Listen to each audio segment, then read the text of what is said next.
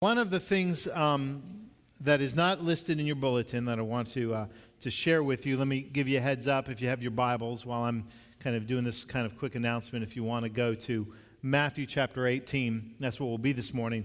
But I need to let you know that after months and months of waiting, the pictorial directories are in.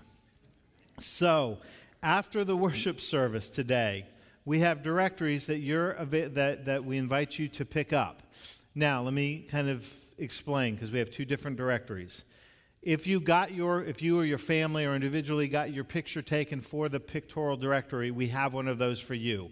Just so you know, it's not us being stingy, but they give us one for every family or every picture that gets taken. So if you got your picture taken in the Wesley room, kind of in the window there, is a pictorial directory. If you didn't, we still have directories. They're print directories. They just have everybody's name and address. And you're invited to pick up one of those. So everybody gets one. It's just a matter of which one you get. So it's kind of an honor code. So they'll be available there in the Wesley room right here in the kitchen area right after worship. So please feel free to go pick one up, and we'll have them for a few weeks so that everybody gets a chance to get one. So just wanted to make you aware of that. Now, our scripture this morning. Matthew chapter 18, verses 15 through 20. Just a few verses of very, very specific instructions that Jesus gives us for navigating life together, which is the title of the sermon, dealing with each other and with relationships and who we are called to be. If you have a Bible like mine, and a lot of you do, I know that because subtitles or subheadings for sections, this section of Scripture from my Bible is labeled Dealing with Sin in the Church. And it is some very, very specific direction that Jesus gives us. And so let's open our hearts, let's open our minds, and let's hear these words of Christ. Verse 15, if your brother or sister sins, some of your versions may say sins against you, go and point out their fault, just between the two of you. If they listen to you, you have won them over. But if they will not listen, take one or two others along, so that every matter may be established by the testimony of 2 or 3 witnesses. If they still refuse to listen, tell it to the church.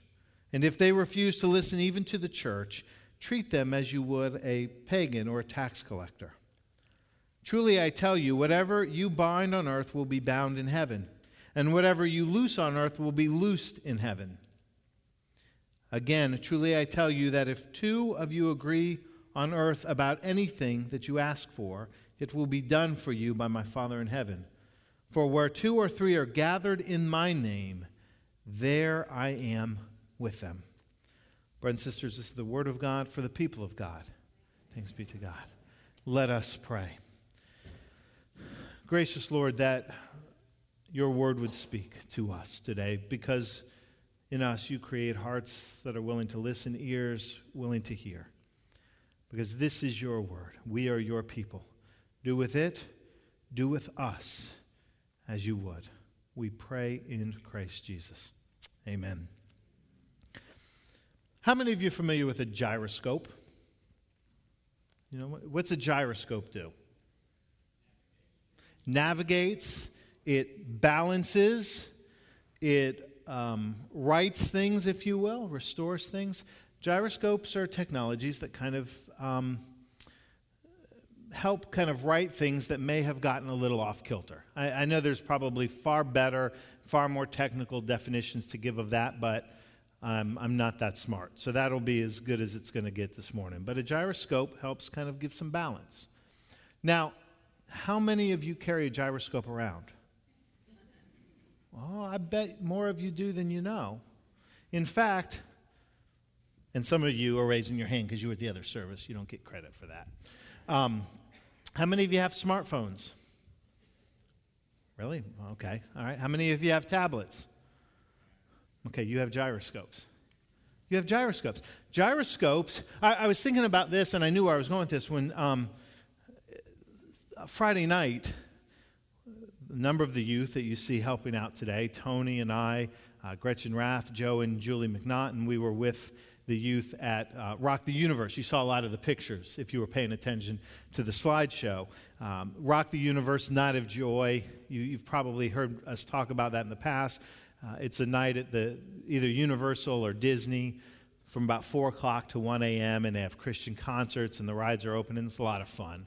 And there was a bunch of us that were waiting around Friday night for Ren Collective concert, one of the bands that was playing, and it was raining, and we were there earlier, and so I was doing what I do. I just pay attention to people. I just watch, because you get good sermon material out of watching people.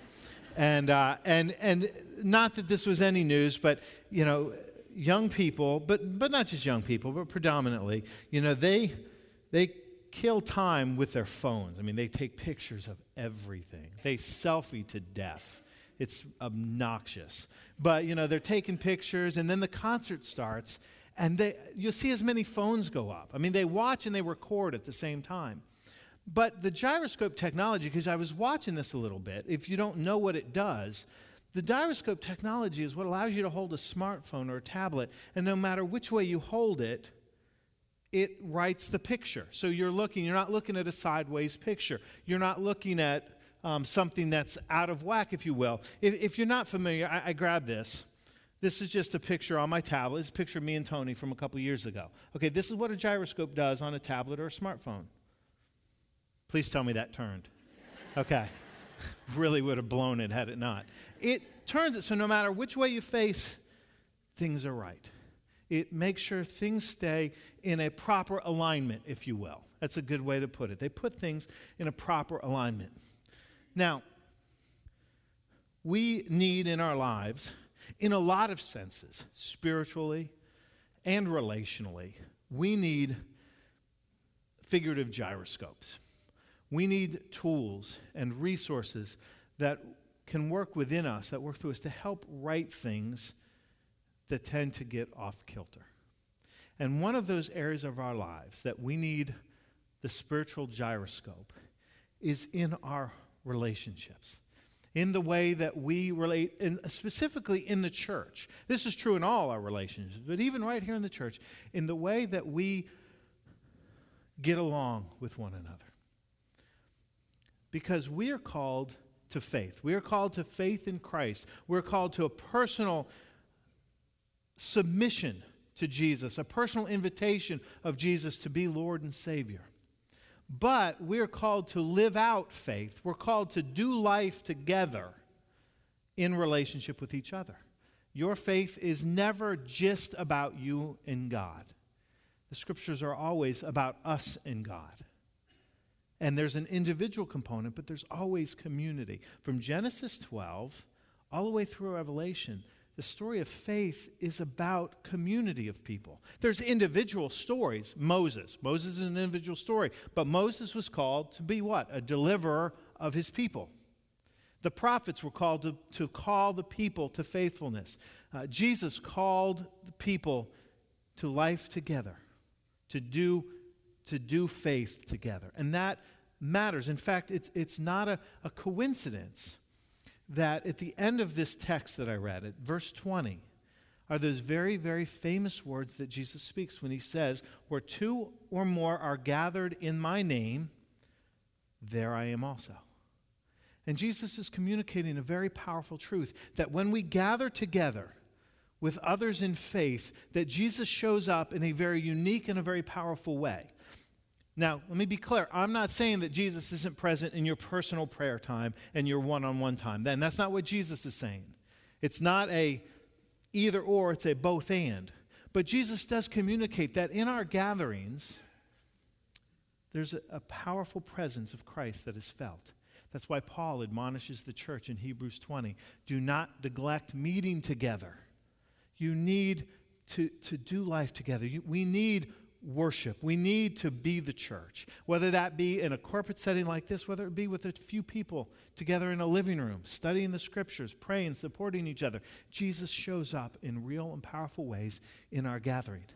And so we're called to this journey together. We're called to be in relationship with each other. That's what the church is, a community of believers.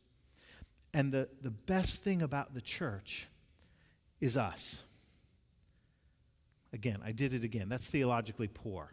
The best thing about the church is the presence of Christ. But one of the blessings of the church is us. But while it's also one of the blessings, one of the weaknesses of the church is us. We make church hard. In fact, look at the person you're sitting next to and look at them and tell them, you make church hard. No, I'm kidding. Don't do that. Don't do that. I'm joking. Don't do that.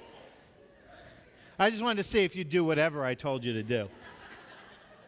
Thank you. That makes me feel good. But it's true.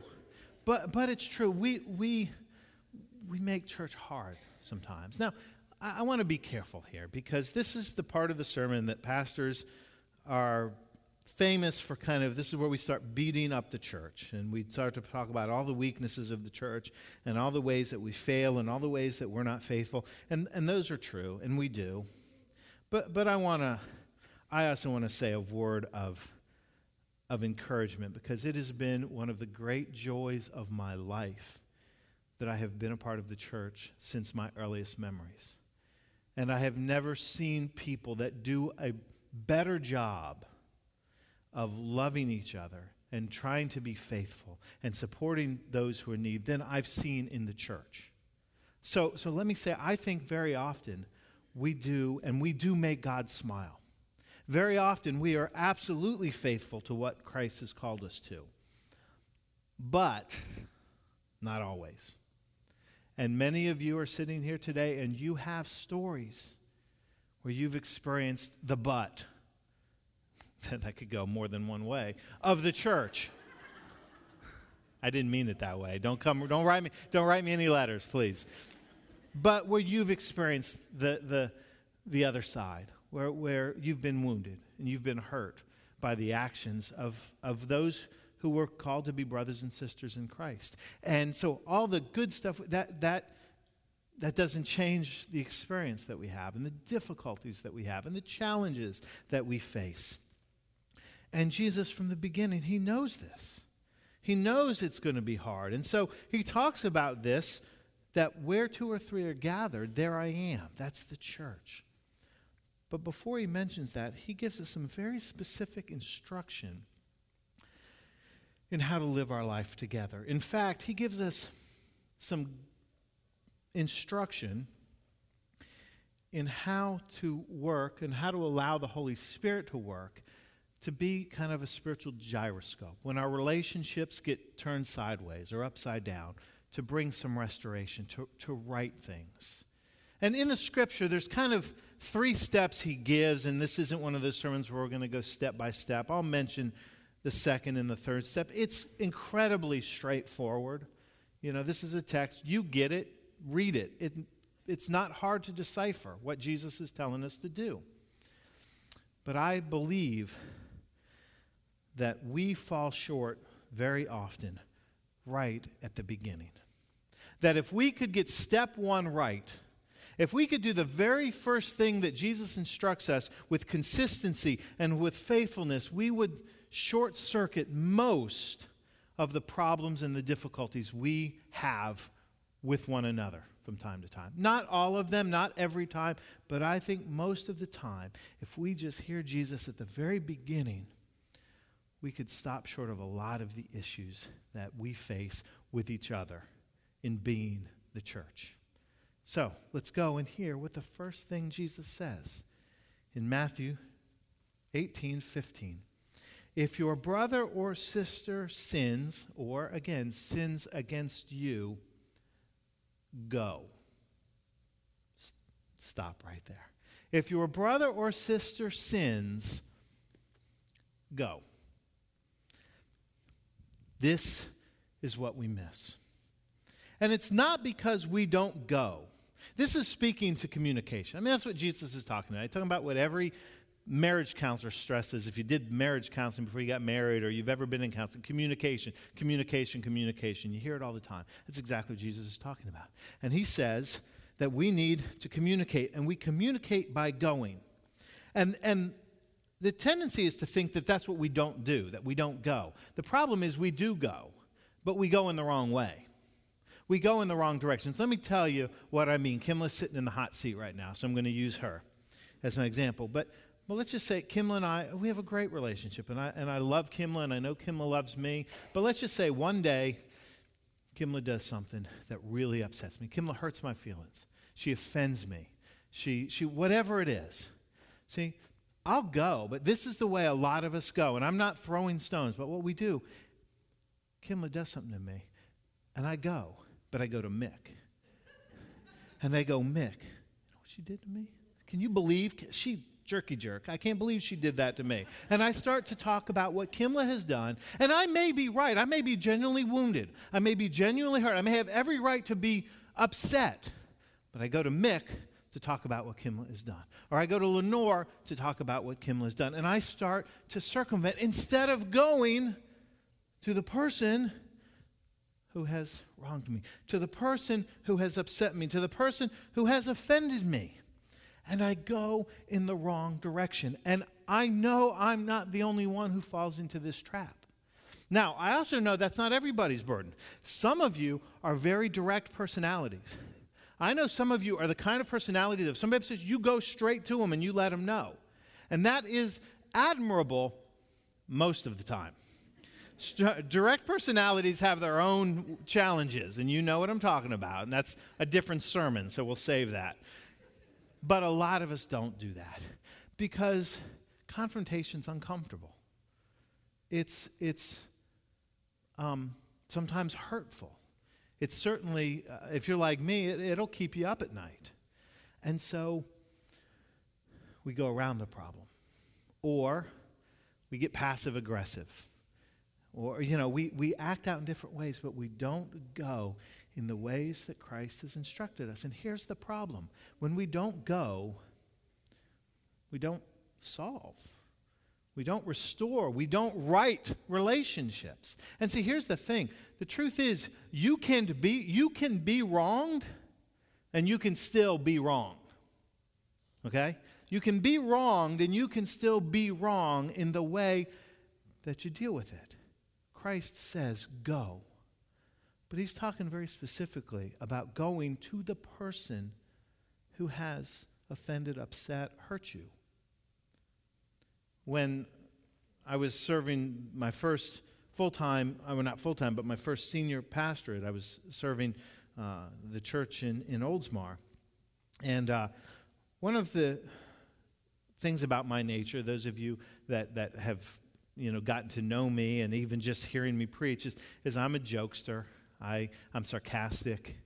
I have two brothers that are my best friends in the world, but we relate to each other sarcastically. We show affection by insulting one another.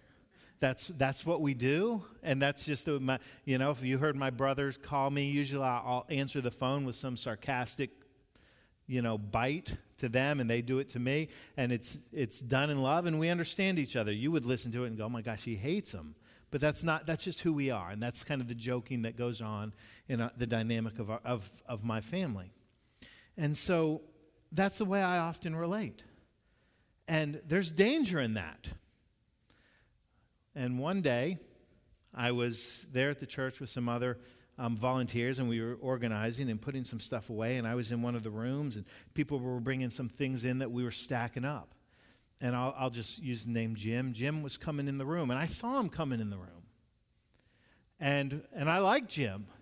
So I turned my back to stack some stuff up, and people gave me some stuff, and I made a joke. I said, we got to get this stuff right because Jim, if we don't get this right, Jim's going to be all over us.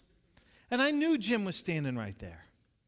But Jim didn't know that I knew he was standing right there. Jim didn't know that I was joking. Jim thought I was being serious. Jim thought he'd come in unannounced and had caught me talking about him. And Jim was hurt. And he was upset. And he was sad that, his pastor would say these things about him. And Jim walked out of that room wounded, and I never knew it. The next morning, a Sunday morning, I got an email.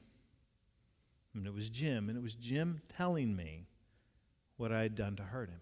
I'm not necessarily saying email is the best way to do it, but that's how he did it. And I can remember reading that email. And I will confess to you, my first instinct was defensiveness. My first instinct was, come on, I was just kidding. It was just a joke. But it wasn't to him. And I didn't mean to, and it was never my intent, but I had. And I've had to learn that lesson. I've also had to learn a lesson, and here's a side note. Here's a little piece of advice if you don't know. Feelings are never wrong.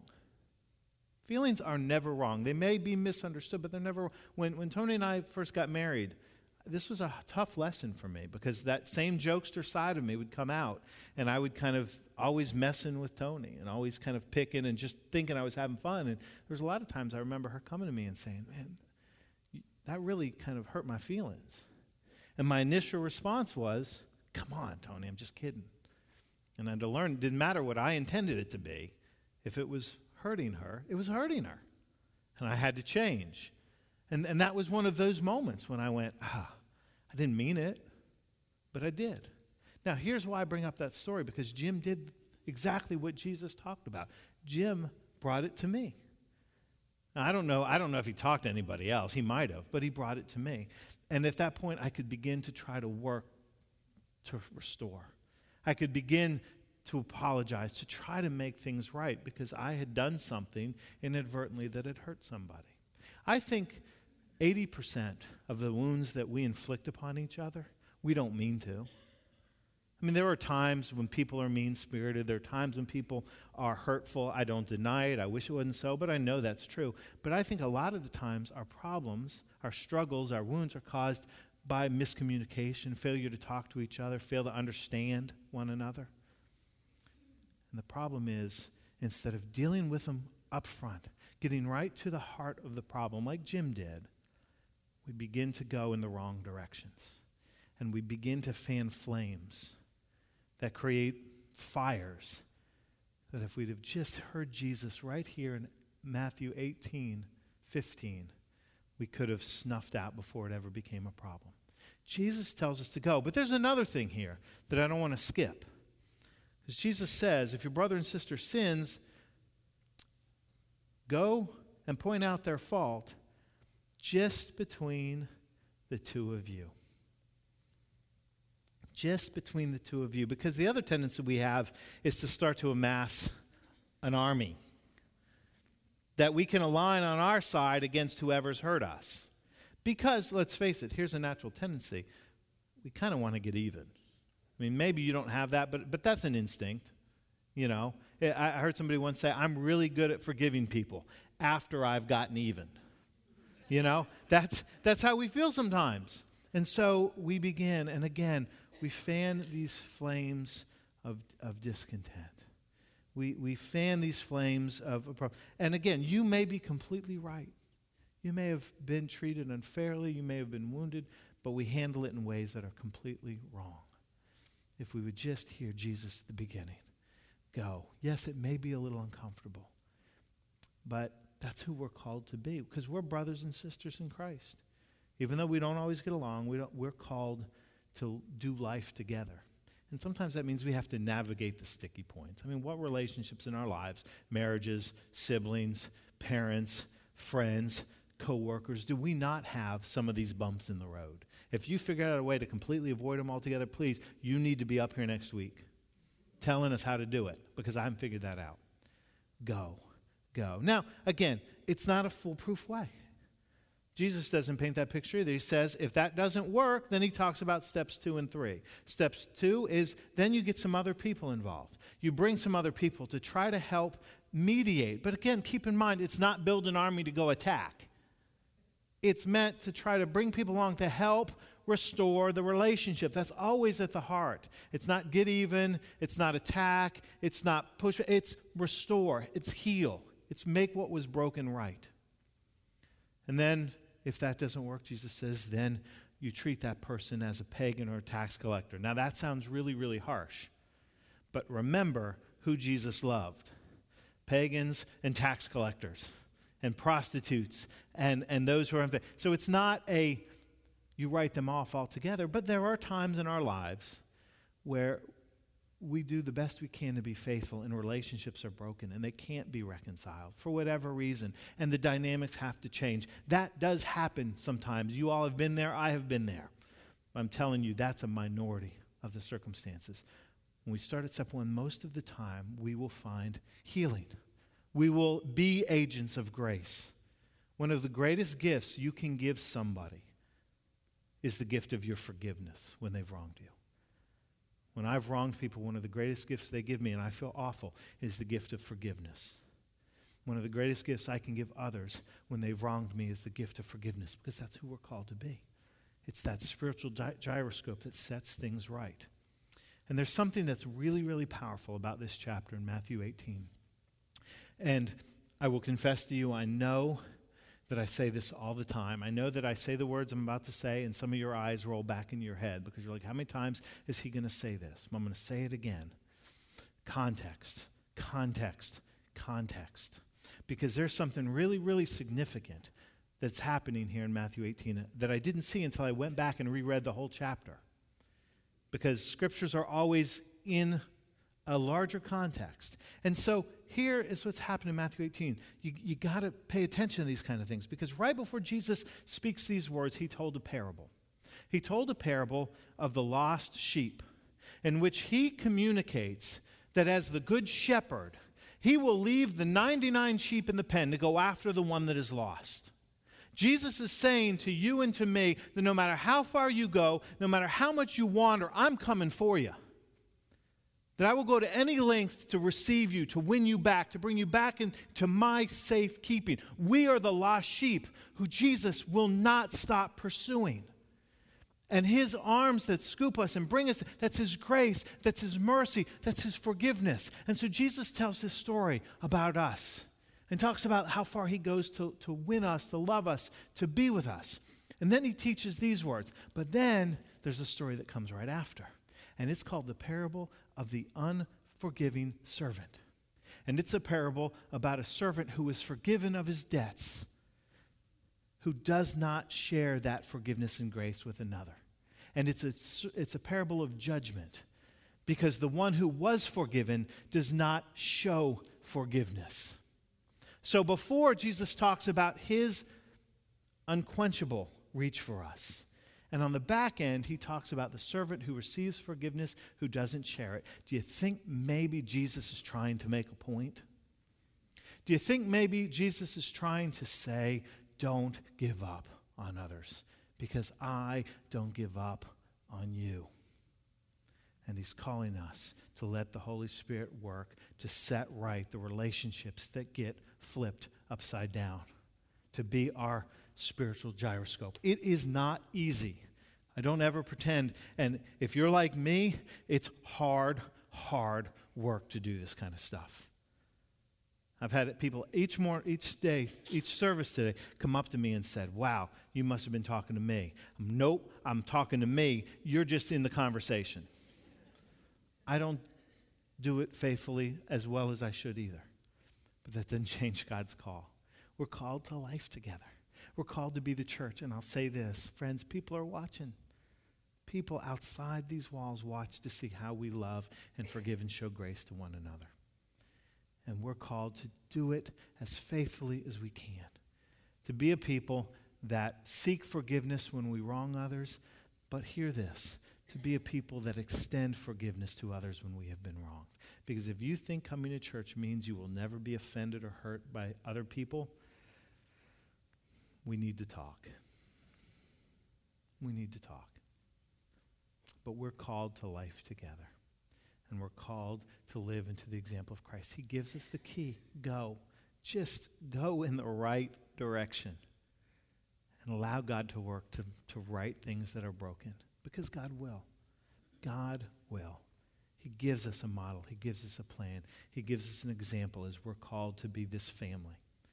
I pray that by his grace, we can live into that calling, that we will be faithful as he's called us to be. Let us pray. Gracious God, this is hard work. This thing called church, life together. We struggle. Sometimes we fall short. but you are a God of grace and mercy. You are a God that restores us in Christ, that makes things right with us. Help us to do that for each other, to make things right, to be sharers of your mercy as much as we are receivers of it, because that is the way of Christ. We pray in your precious and holy name. Amen. As we prepare to come to the table of communion today, I was reflecting this morning on this meal that we celebrate and the example of Christ. If you remember there in the upper room, the night when he took the basin of water and he wrapped a towel around his waist and he washed his disciples' feet. This night when he shared with them this gift of bread and juice, this meal. Do you remember, though, what the Gospels say the disciples were doing when Jesus came into the room that night? Do you remember what they were doing? They were arguing. They were arguing with each other about which one of them was going to be the greatest. These 12 men, 11 of whom would be the foundation of the church. These were the first church along with others, and they got it wrong right out of the gate.